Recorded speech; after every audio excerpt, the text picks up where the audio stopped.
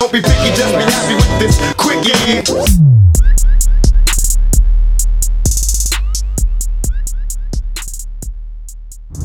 Hope you like it quick, because you're listening to The Quickie with Trevor Beggs. And I got one question. How quick will the Edmonton Oilers be out of the playoffs in 2019-20? And the fact that I'm even asking that question is absolutely insane. I look at the last two seasons in Edmonton and I don't even know which one's more sad.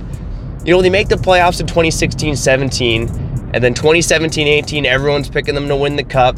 Connor McDavid's finally going to take them to the promised land. And what do? They absolutely collapse. And in 2018-19, things were not much better. I'm not sure which between those two seasons is more disappointing, but I gotta say, in this decade, those are two of the most disappointing seasons from a hockey team that we've seen in the NHL.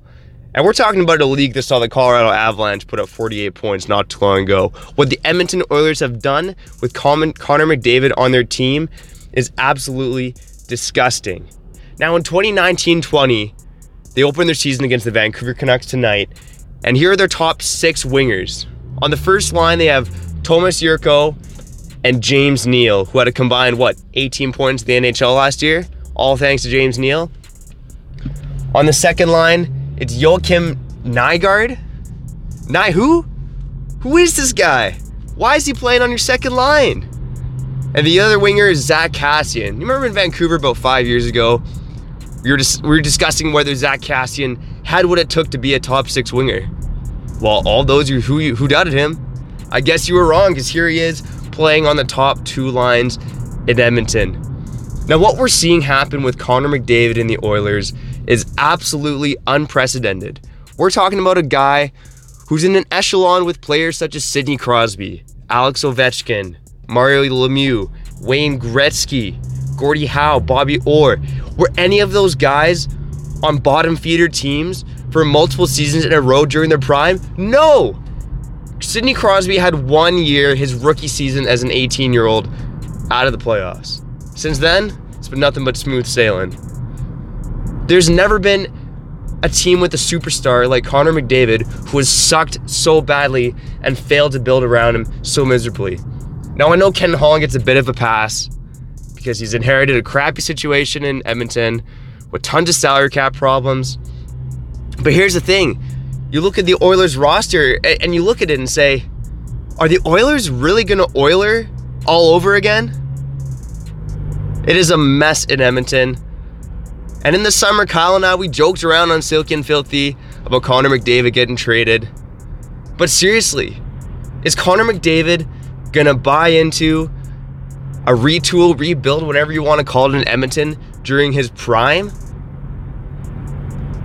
If I'm that guy and they suck again, I'm probably looking for a way out of Edmonton.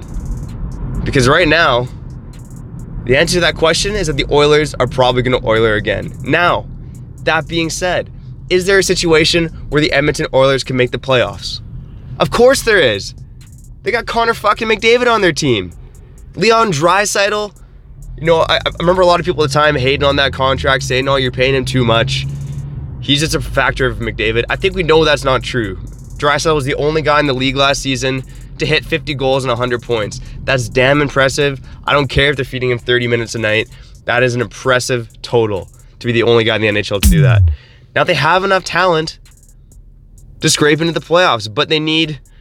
when they made it to the playoffs in 2016-17, Klefbom and Larson were a number one pairing. They looked far from it in the two seasons past, and I know injuries have been part of that.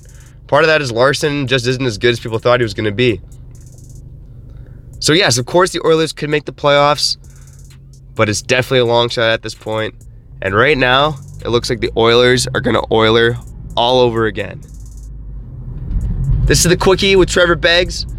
We got quick hits like this coming out for you all season long. Grab your coffee. Put on those headphones for your morning poop. Whatever you need to do. Just get your fix on The Quickie, because we know everyone loves a Quickie.